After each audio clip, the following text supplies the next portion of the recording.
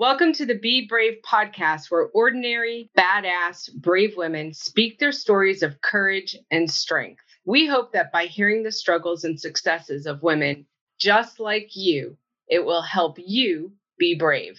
Please note that the Be Brave podcast does cover adult topics that include overcoming adversity in areas of sexual abuse, addiction, depression, and other difficult experiences.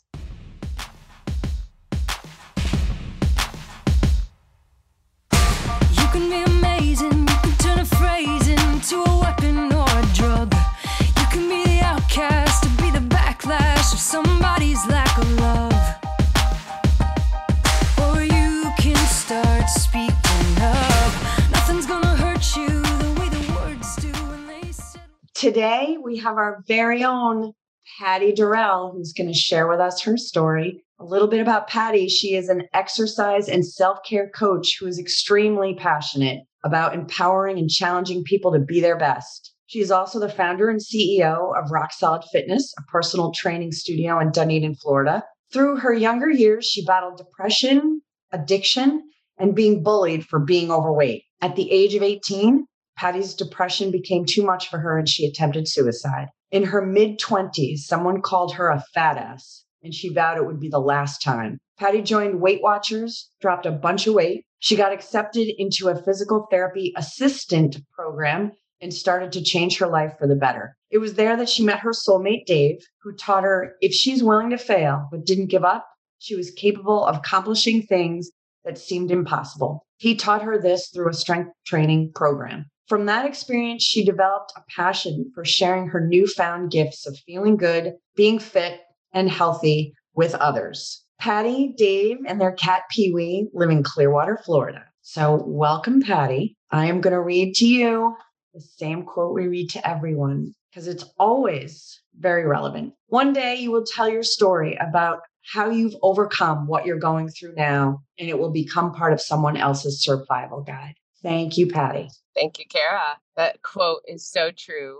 And it's why we ask our guests to be vulnerable and share their stories of being brave. And boy, it feels really different being on the other end of this interview here. I know it does, because I've shared a little bit about me in a previous, or when we talked about bullying, and I have more to tell, but it really does. It's very humbling. Yeah, it is. And I appreciate the opportunity to share this with others who might be battling depression and feeling very alone. And I think the biggest message is you're not alone. And I think depression can lie in so many of us. And if you've never truly been clinically depressed, people don't understand what it is. And they think you could just snap out of it. And while I believe that's true, I believe we have a choice. Sometimes experiences we have as a child develop certain triggers and go-to for emotions.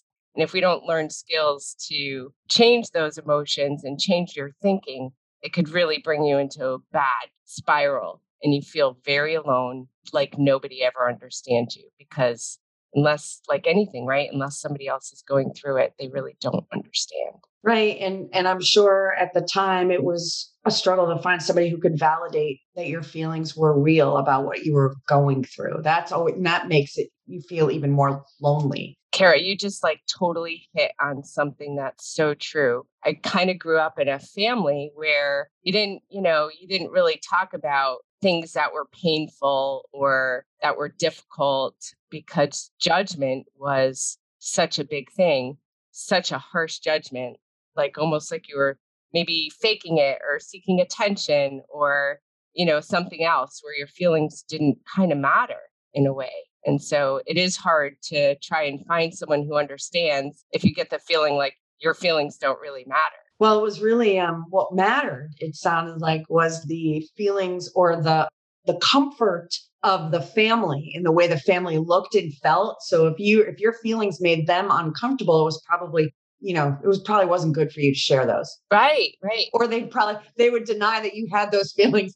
Just suck it up, kid. Yeah, it's kind of exactly true. And, for me, my mom would always tell me that I was such a happy baby. and so content as a baby. Like she would just not even know I was awake. And I would just play in my crib by myself and kind of entertain myself. And now I know that is my true essence. I am kind of a happy person inside, and I love life and I love living life, but that was not who I was, growing up at all, which is fascinating. But I found my true essence again, and have fallen back in love with myself, maybe, through that childlike idea. That's awesome because I've only known you for about 2 years now. And so I don't know the girl who struggled with depression, loneliness, addiction. So are you ready to take us back to that time? Sure. Like I think for me, what I remember mostly about feeling,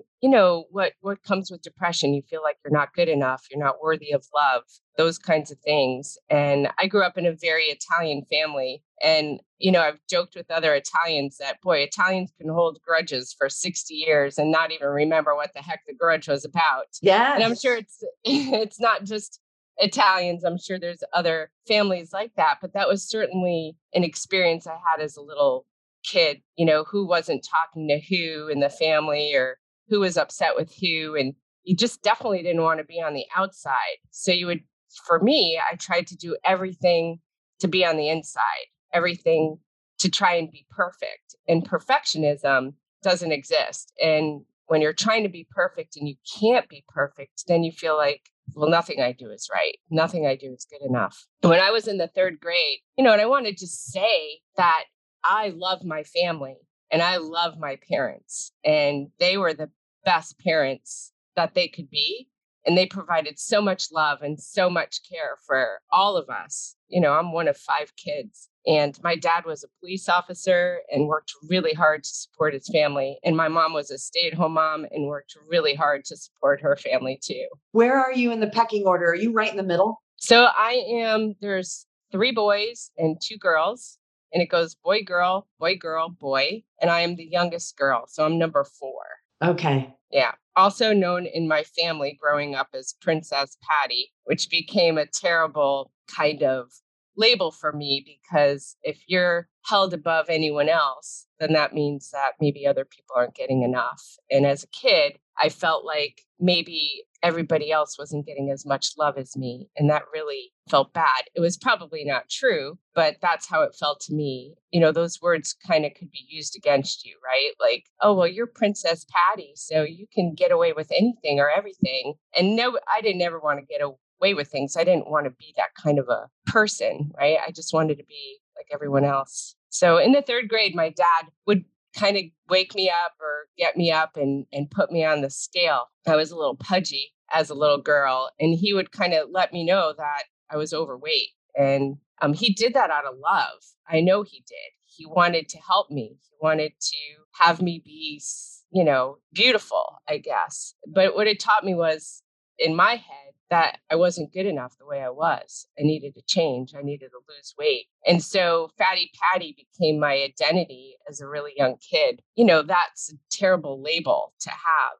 I can remember just being tormented by that. So 3rd grade is where that nickname came from. Some friends in 3rd grade, or I guess not friends. Yeah, that became my label. And, kids are cruel, right? And I don't think we get it when we're a kid. We don't understand what we're doing, and we're just trying to fit in ourselves. Right. We just want to be not on the other end of that Fatty Patty label. Right. And so, as a kid and even as adults, right? We've talked about bullying in the past. You're bullying someone else to make yourself feel better and to put yourself on a higher list. So I definitely thought that if I could do everything else perfectly, get good grades, be the best flute player, be the best rifle, person in our marching band, if I could do those other things, not get in trouble and just kind of be a perfect kid, then that would make up for anything else that I was missing. And it was a lot of pressure for a little kid. And I can remember having stomach problems. Now I know that's where my stress goes, is right to my gut. But as a little kid, I didn't know that. And I would have like stomach issues. And then I learned from my dad that, if you eat too much, you could throw up. And that was pretty fascinating. I thought, ooh, maybe this could help me control my weight. Wow. I could just throw up. whenever I ate too much. And so I can remember, I doing that. I didn't know it was called bulimia, but that's what it's called. And it wasn't very effective. So those kinds of things were. What do you mean by that? It didn't work for you because you didn't like the idea of that, or you tried it a couple times and it just didn't work for you? I would do it all the time, Oh, but okay.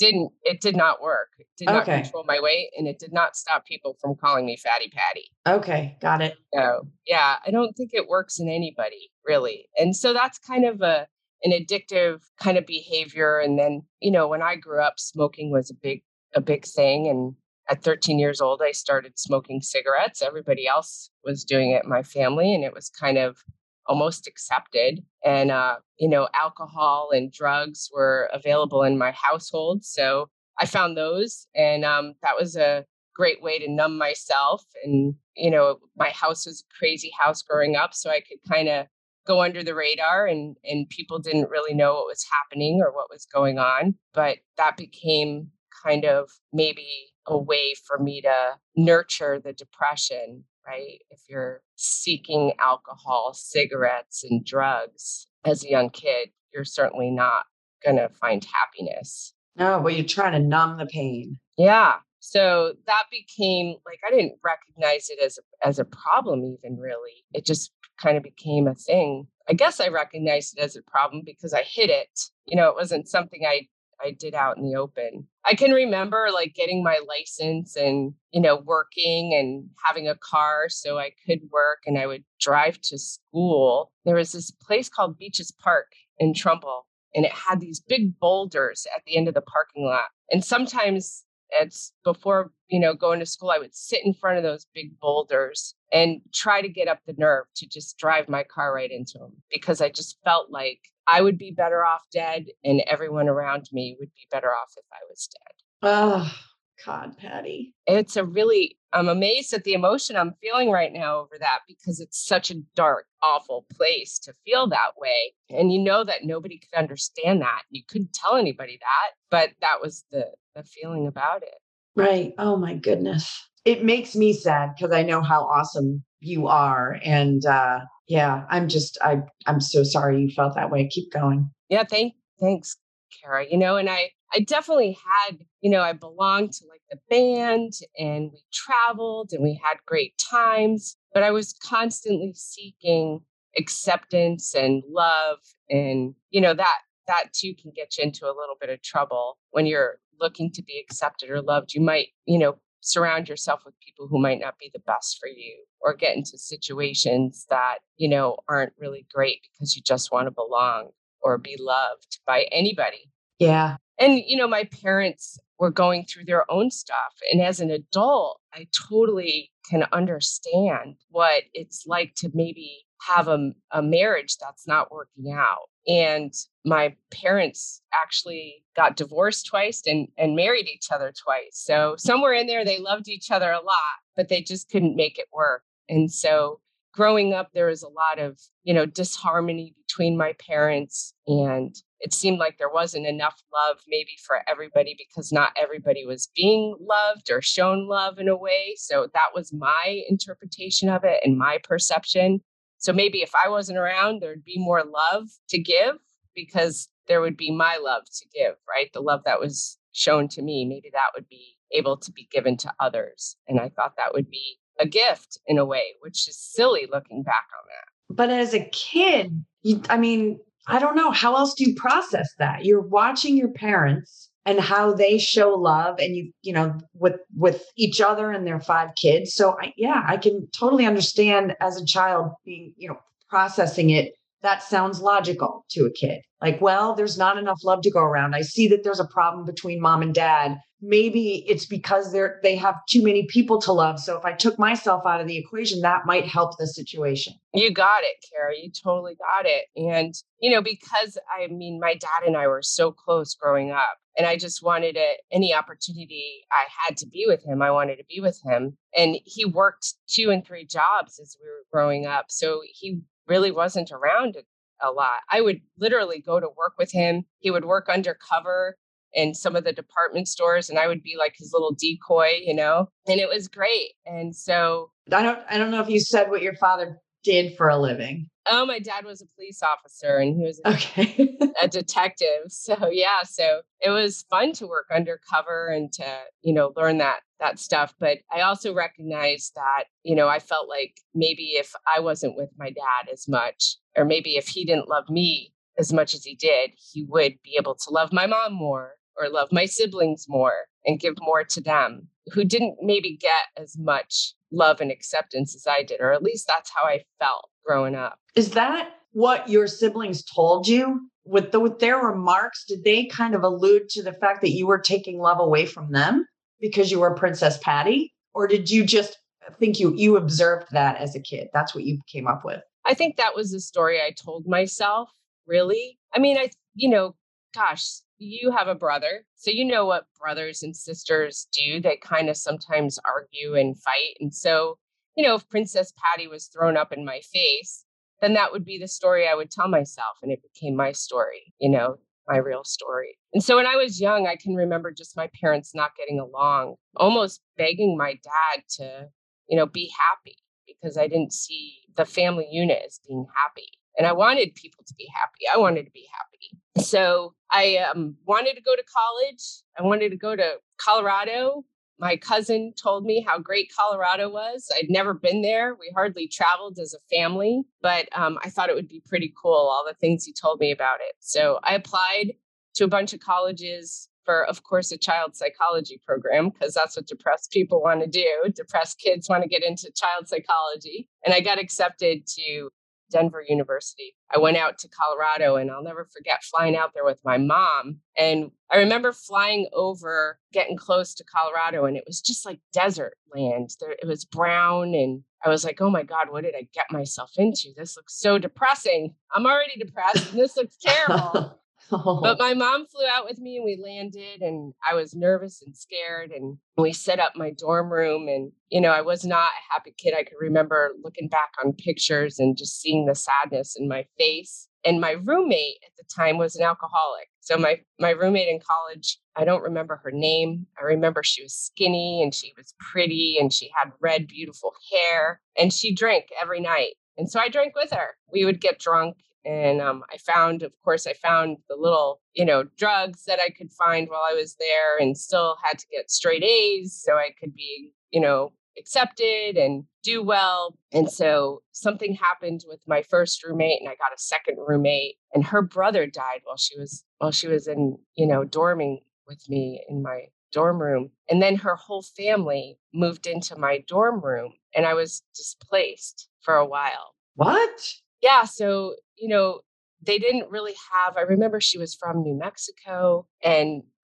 they didn't really have anywhere to go, or they wanted a family support her. I don't know how that worked out, but I was displaced for a little while and put into a different dorm room. And so, I was still seeking love. I would, find any man that would love me and just attach myself, and not, it wasn't reciprocated, of course. And one night I just didn't want to do this anymore. I didn't want to feel like I felt and put all the pressure on myself to perform and to get good grades. And it was just, better off in my mind to just kill myself.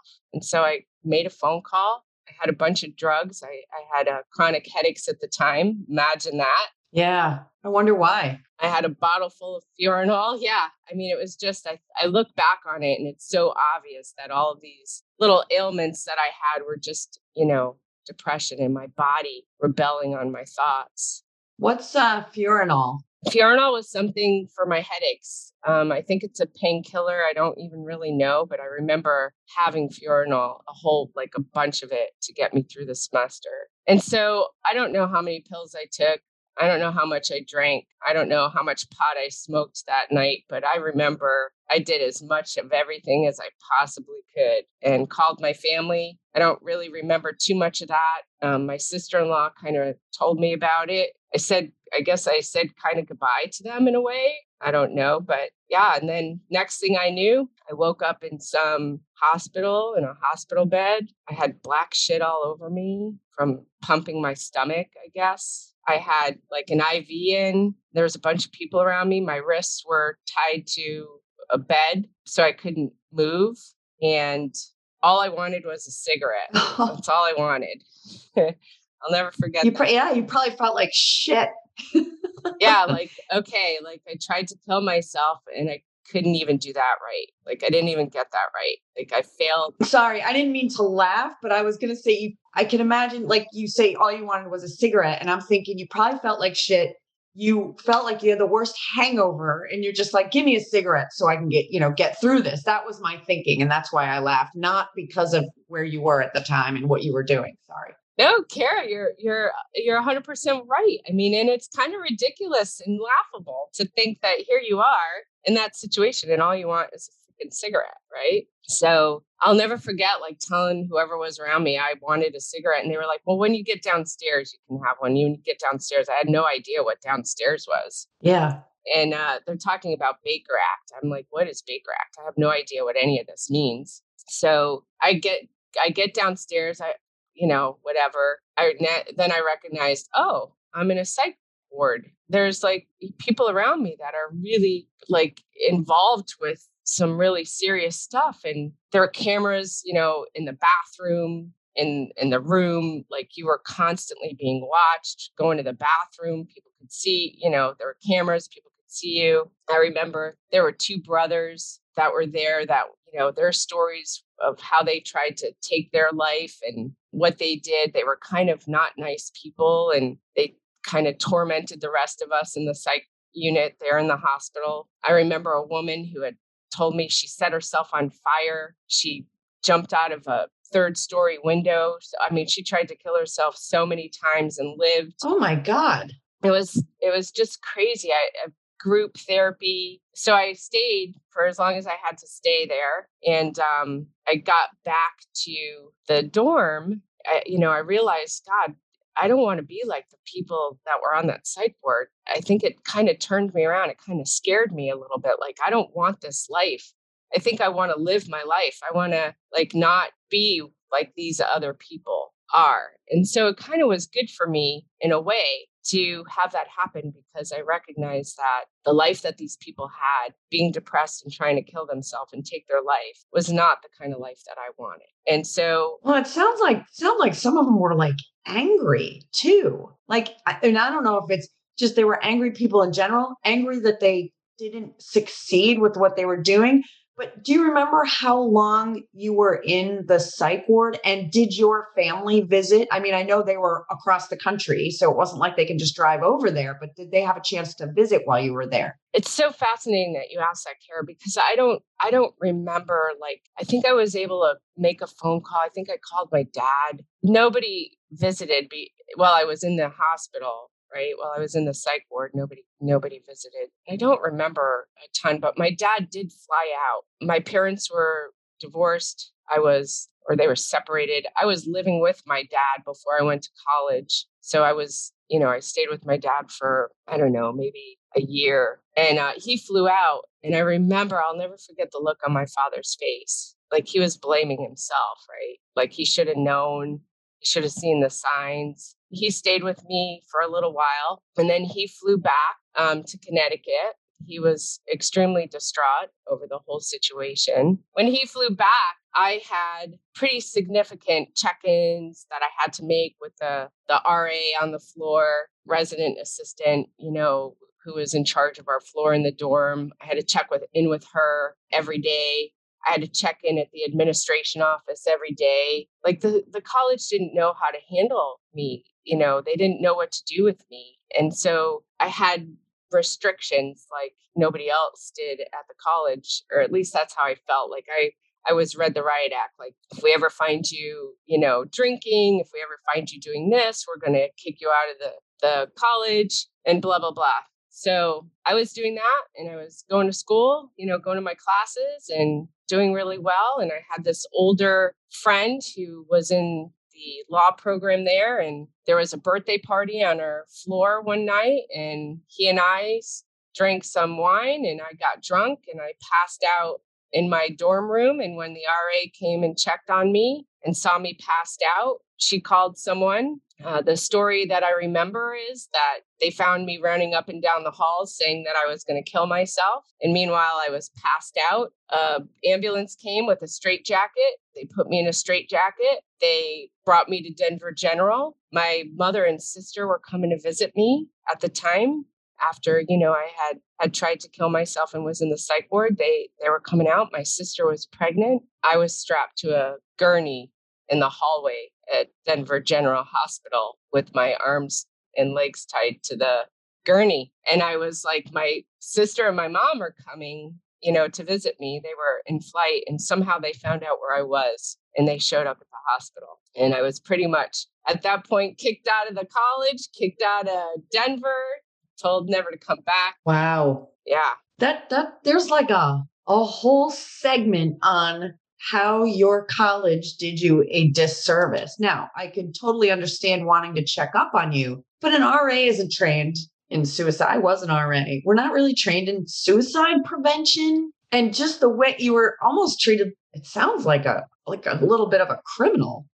It's kind of how I felt, right? Yeah. I mean, there really wasn't any sympathy, empathy, there. It was just this can't happen on our watch because they'd get in trouble as an institution with there being a statistic that there was that's how I'm taking it, that there's a statistic out there that says someone committed suicide on their property. It's not a good look for incoming freshmen. Yeah, and when you're a kid, right, you don't think about that. I totally wasn't thinking about that. I was probably just thinking more about myself and my own situation. But I didn't feel like they did know how to deal with me or handle me. And lack of compassion. That's the word I was looking for. Compassion. Yeah. And I mean, we're talking 1984, and things are so different. Thank goodness. I mean, suicide. I also remember somebody telling me at the in the psych unit, well, you could be arrested. I'm like, arrested? They're like, yeah, somebody was doing the harm and somebody was receiving the harm. And so you're the one that did the harm. And I was like, this is so confusing. I don't understand what they're trying to tell me. Wouldn't you have to press charges against yourself for assault and battery or something? So crazy. So yeah, I went home. I remember, having to see a psychiatrist or psychologist or someone. And that was just completely ridiculous to me. He didn't listen to me. He didn't really care about me. He would play with the change in his pockets. He would look at his pens. It was just insanely bizarre. I remember he asked me to babysit for his kids. It was just so interestingly weird to me. And I was on just felt like I didn't have any freedom. And boy, freedom is such a big, huge thing in my life. I know. So my brother lived he was in the Air Force and he lived in New York, Rome, New York. So I decided I'd go live near there. He was awesome. He and his wife took me in, and boy, they were just amazing people for me and loved me and supported me. But I want to back up and say, when I got home, my dad didn't know.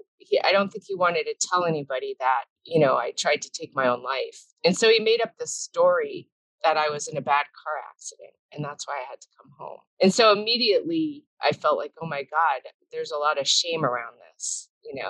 I obviously this is not something that, is accepted. When I started to get asked about, what happened, and I started to learn that people were told I was in a car accident, I was very, very confused about all that. And so I set out, I found my own way. I kind of, moved out of my brother's house and got a job and got really involved in drugs. And boy, that was so freeing and liberating. And I was the life of the party, and there was always a party, and it was fun, and I was accepted, and I was loved, and it was really bad, but really fun.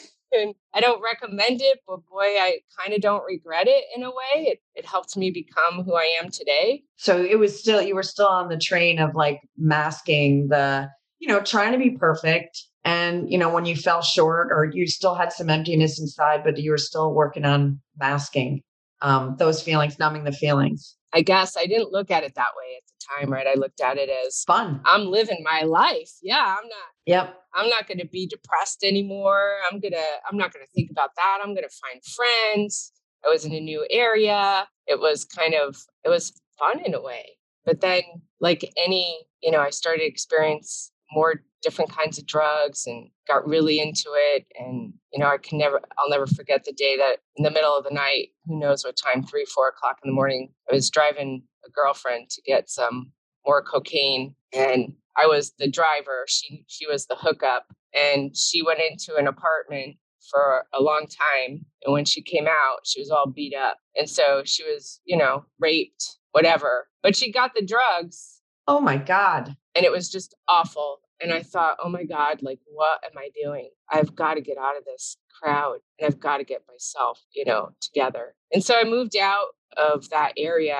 And, it was a long journey of decreasing maybe I wasn't doing cocaine and pills and some hardcore drugs, but it was really hard to get away from smoking cigarettes and smoking pot and drinking alcohol, like just too excessive, and it took a long time to get away from that. And I finally did. And thank goodness. Yeah, I think the part of not loving my body and not that being my identity, that I had to be sexually attractive through my body. I think that, along with the drugs and the addiction came, just seeking acceptance of my body. And so finding people who would love me in that way, but really never loved me or really never. And so it was a interesting thing because I was trying to have other people love me so that I could love them. And I think that it wasn't until I was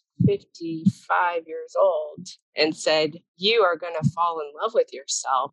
And I forced myself to stand in front of the mirror and look at me and say, you are beautiful, that I finally did fall in love with me. So yeah, depression is something that I know is inside me and it comes up. And now I know how to deal with it through gratitude. And when you are extremely depressed, and you feel like your life doesn't matter, when you can turn that around and start to say, okay, hold on a second. Like I have a roof overhead. I have enough food in my refrigerator. I have shelter. Like I have more clothes than I need. I have friends that love me. I have a husband who loves me, and you start to just go through the basics. I have running water. I have hot running water. So many things that so many people don't have.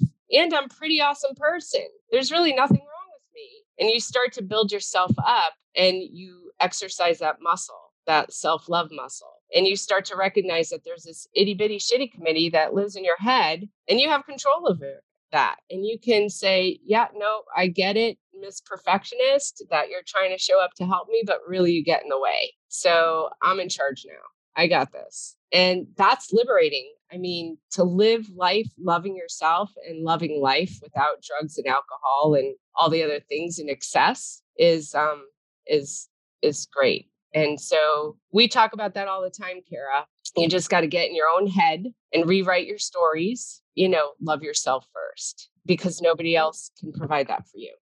We just did an interview with a woman, Taylor, who said she will often talk to herself and say, okay, you made a mistake, but you showed up and you tried and you can try again. And so it's not that you're a bad person. You just made a mistake here. Maybe you said something wrong, but you can always go back and say it a different way. So it's trying to take, because we perfectionists think it's just this huge thing when we make a mistake. It's like, that's it. The world is over. But no, it's just a mistake. And you have the opportunity most times to make it right or apologize or, whatever needs to be done, or just say, okay, I made a mistake and let's move on. It doesn't have to be this huge thing, but I guess that's what you're saying. And that's very helpful in right sizing something so that it doesn't lead you to the darker places of depression. Correct? Yeah. It's like, okay, you made a mistake, but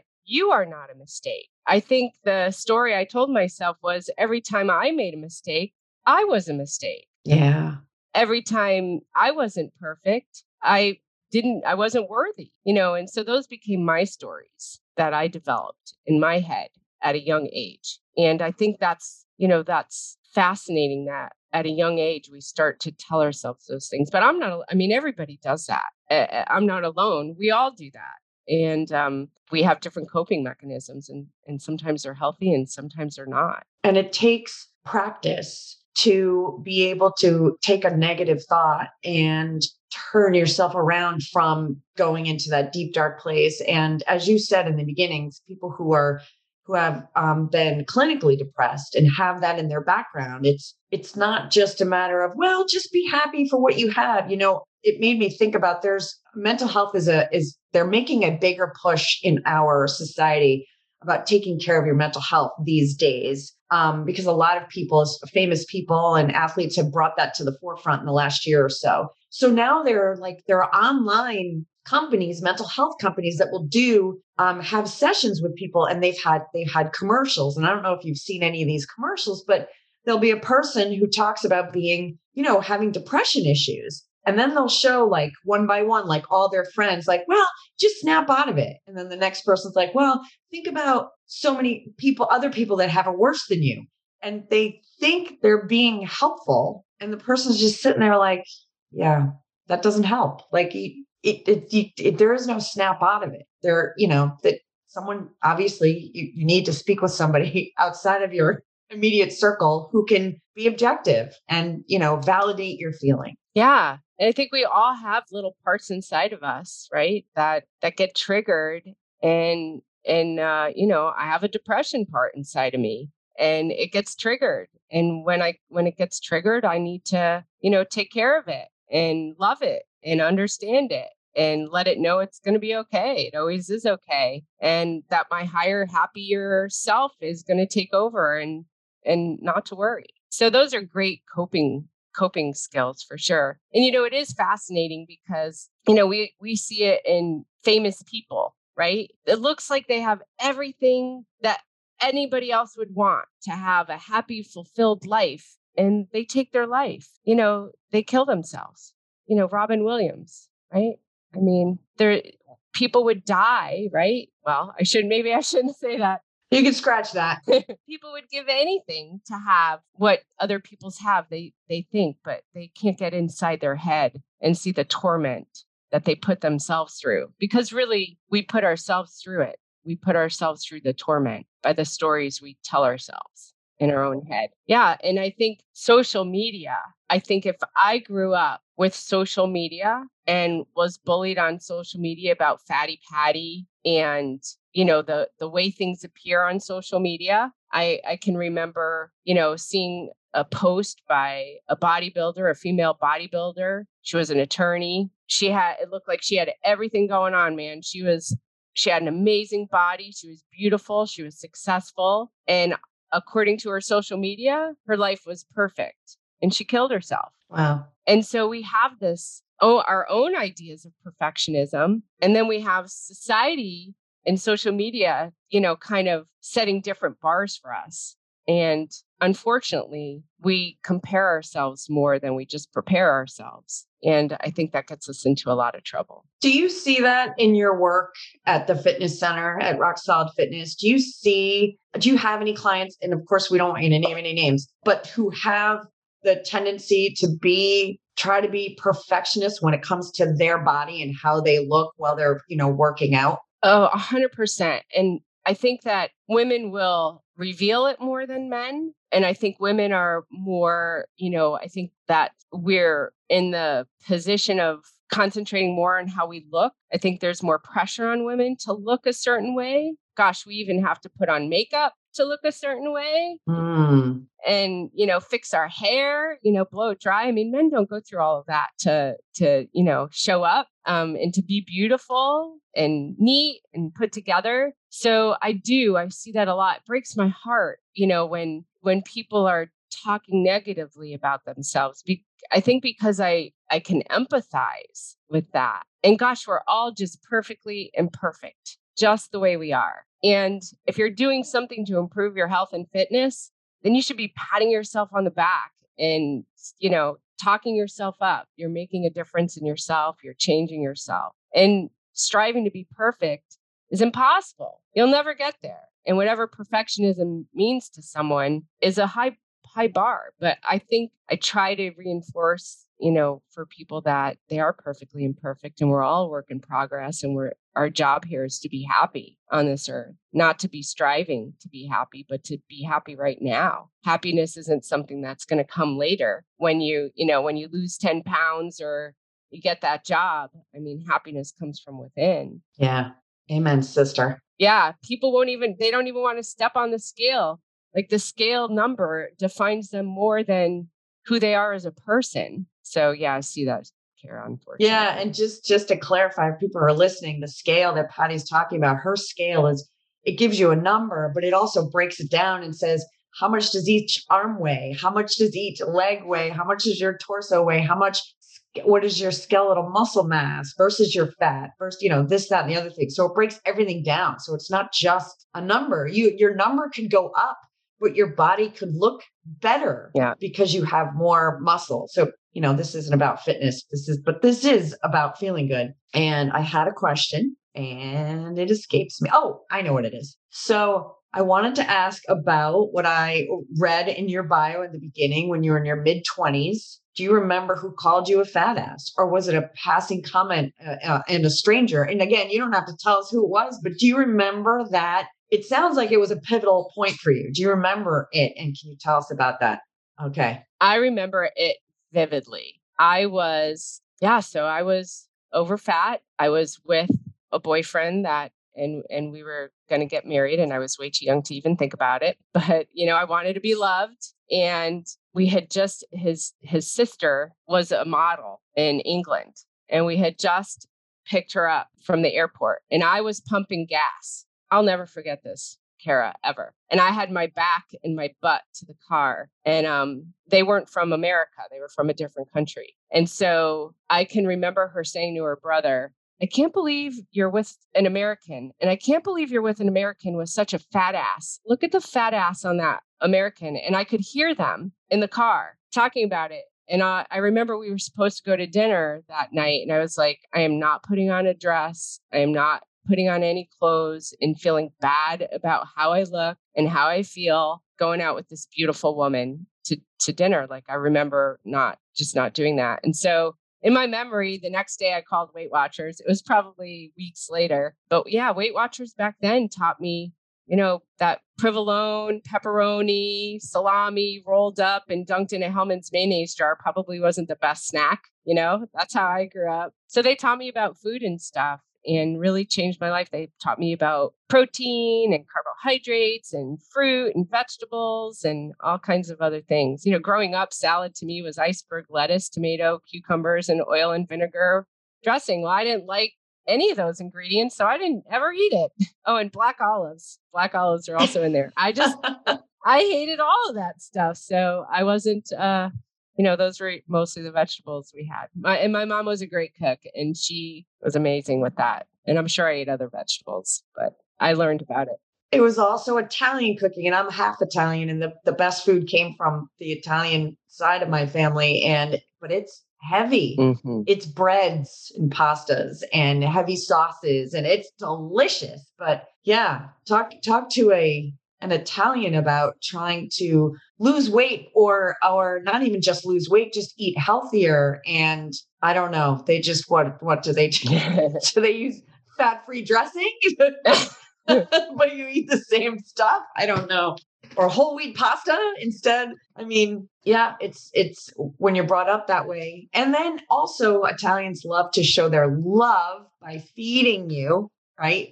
Yeah. So, yeah. That's a funny side story, Kara. I remember my grandma, she was pretty, very judgmental. My family's very, very judgmental. And so that's where I developed my judge of myself, just extremely judgmental, and would tell you all about it, would tell you who you are, how you are. And it's, just tell you all about yourself. So I can remember her, when I would go visit her, she would always kind of let me know that I was fat. And I wasn't the only one in the family that was over fat, but for some reason I got a lot of attention for it. She would tell me that. And then when I lost, she'd be like, what's wrong? Look at you. You got some weight on you, maybe too much. Come on over here. Let me feed you. Right. That was always the answer. Let me feed you.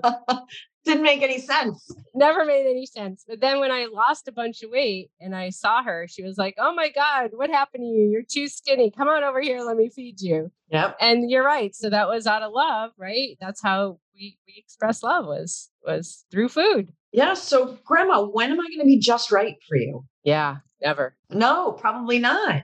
No, never. That grandma was really, I think, pivotal in a lot of my judge too. When you hear people judging others, you start to understand, well, that's what I'm supposed to do. That's what we do. We judge other people. And oh my God, I got to judge myself here. So if I'm judging me, I got to judge others. I think that's just where it all comes from. Yeah. My opinion can only help you. Exactly. Exactly. Somehow. And so, yeah, I think I think that's been that whole event in my life was a pivotal thing for me. I think the depression, the suicide, the drugs, the friends that I met along the way, the people I met along the way, they totally were my gifts in life. And that experience was a gift in my life because I would not be the person I am today. I would not be so empathetic. I would not be on such a journey my entire life to just, get to the bottom of it and figure out how to just have such get back to my happy essence and create some really great boundaries in my own head and in my own life. So, yeah, I would have never met you, Kara. I know. And for that, I'm grateful. I'm so glad that you did not succeed in your quest to end your life because I certainly would be missing out. Thank you for that. Thank you for that, Kara. Oh, you're welcome. I mean that. I know you do. Your journey with Weight Watchers sounds like helped you become healthier physically and I'm guessing mentally.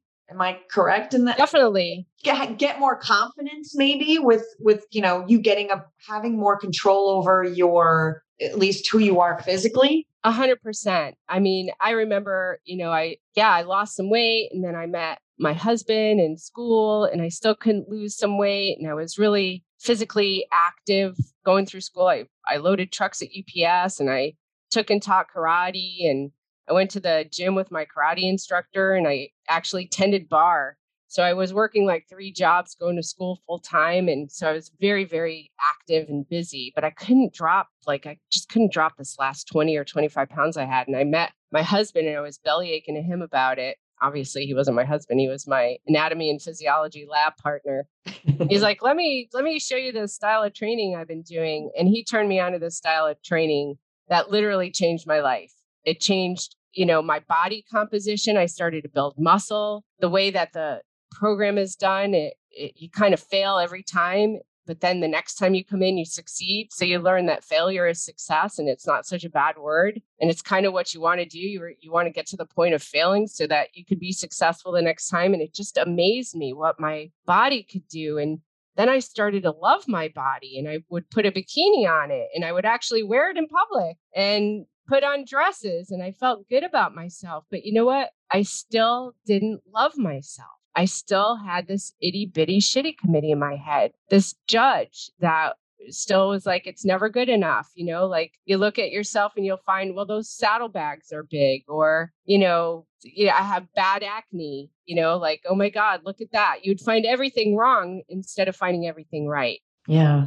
Yeah. But it changed my life. And I just wanted to share that with everybody because I never knew what feeling confident was about or liking the house I lived in was about. And so you just want to share that with everybody because everyone can do that. Maybe they don't want to put in the work, but if they were willing to, they could get there. That's awesome. Yeah. Thank you, Kara. And it's not all about just physically how you look, but it was also the confidence that you gained just from, taking control of your life and not trying to, and, getting out from under that itty bitty shitty committee eventually and not letting it rule you. Yeah. Getting away from the blame, right? Because I think that's what happens. You blame your circumstances. You blame the family situation. You blame whatever. As a kid, especially, I don't think you will understand that you have control over stuff. So you got to find a reason for stuff. So you just start blaming things and people and circumstances. Right. And then you realize, wait a second, I am a little bit in control of this. I I can change things. Yeah, you have a part in it, and your part may just be how you react to it, but you can change your way, of thinking about it, and then choose not to participate in it, whatever it may be, or maybe distance yourself from people who are bad influences, which are very difficult, especially if it's family. But if it's better for your mental and physical health, then recognizing that. But that also takes practice and is a process. Oh, yeah. I mean, I think having boundaries with people has been the hardest thing for me because, people that I love and I want in my life, I really want them in my life. And when you don't have control over that. And so sometimes I will hang on to a relationship that's toxic, or I'll keep going back for more because I want that person in my life. I want that person, to be a part of my life and be connected to that person. And I think it's taken me, again, 54, 55 years to realize that that's not healthy. It's just not healthy. And it's okay to just have distance if that's what's necessary. And still, those people can be in your life, but, I don't need to be a doormat, and I don't need to be kind of abused in a way where I'm not respected and loved the way I want to be respected and loved. And that's a tough boundary. That's been a really tough boundary for me. I'm very loyal and I'm very, very much love people, and I'm very empathetic. So I don't understand when somebody would treat me in a really awful way. Like, do they not understand what they're saying? Do they not understand how that would feel? How would they like it themselves if they, talk to themselves that way? And while I'm saying that, I too have that tendency. I'm not perfect. I'm a work in progress. I still can be triggered and react in a way that I've been, accustomed to, or that go to from, when you're forming your reactions in your life when you're a kid. It's hard to rewire yourself, like you said, to recognize it and to say, okay, I made a mistake. I can apologize for this. I can let people know that I'm not happy the way I showed up, or I'm sorry for that. My part got triggered and I reacted in a way that I'm not proud of. Mhm. Yeah. And we've talked about this, but you have a great attitude about people who, let's say I've complained about somebody who's like, can you believe they said that to me, or they did that, or blah, blah, blah, blah. Or, I've even complained about sometimes the way people have treated you in the past. And you have a great response. You're like, Kara, we're all doing the best we can. And you just really give them grace and the benefit of the doubt. So, like we've said before, hurt people. And you have so much compassion because you see that there's probably something else going on that has nothing to do with you or me. And that's probably where their stuff is coming from. It's a great reminder when you say it, because I do have a tendency of being like, well, up yours. I'm done with you. And like, Kara, we're all doing the best we can. I'm like, damn it, you're right.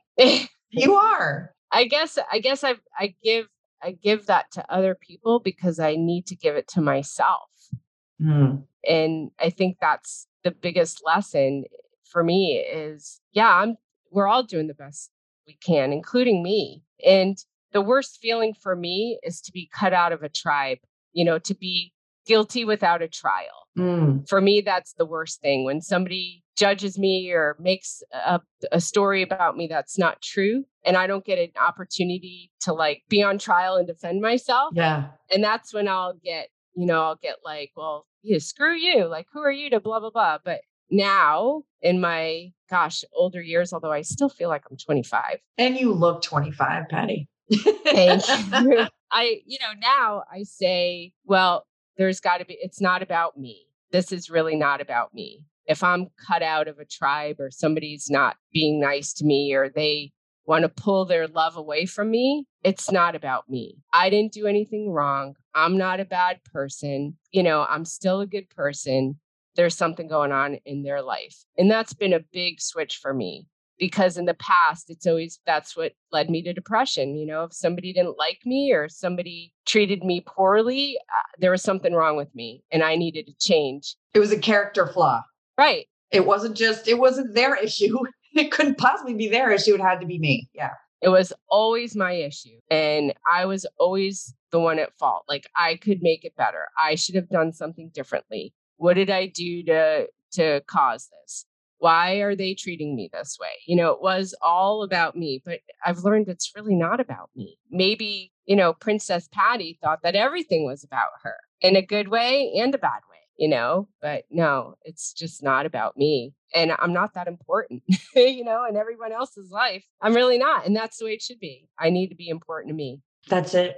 And choose your friends and the people that you hang out with wisely. I have just, learned that that's one of the most important things, that if you have a friend who you're working harder at, or you don't like the way they're showing up or treating other people, and you hang out with them, it's going to eat at you, and it's not going to be a healthy relationship, and it's going to affect my head, not their head, but my head. Right. Great advice. So one last question.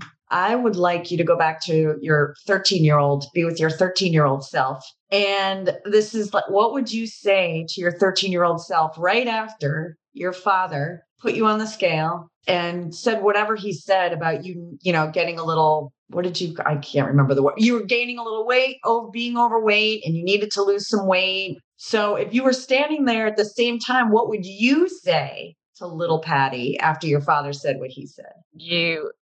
My dad would tell me this. He would tell me that I was beautiful, but I would tell little Patty that it didn't matter what anybody else thought about her, that she was beautiful and she was perfectly imperfect.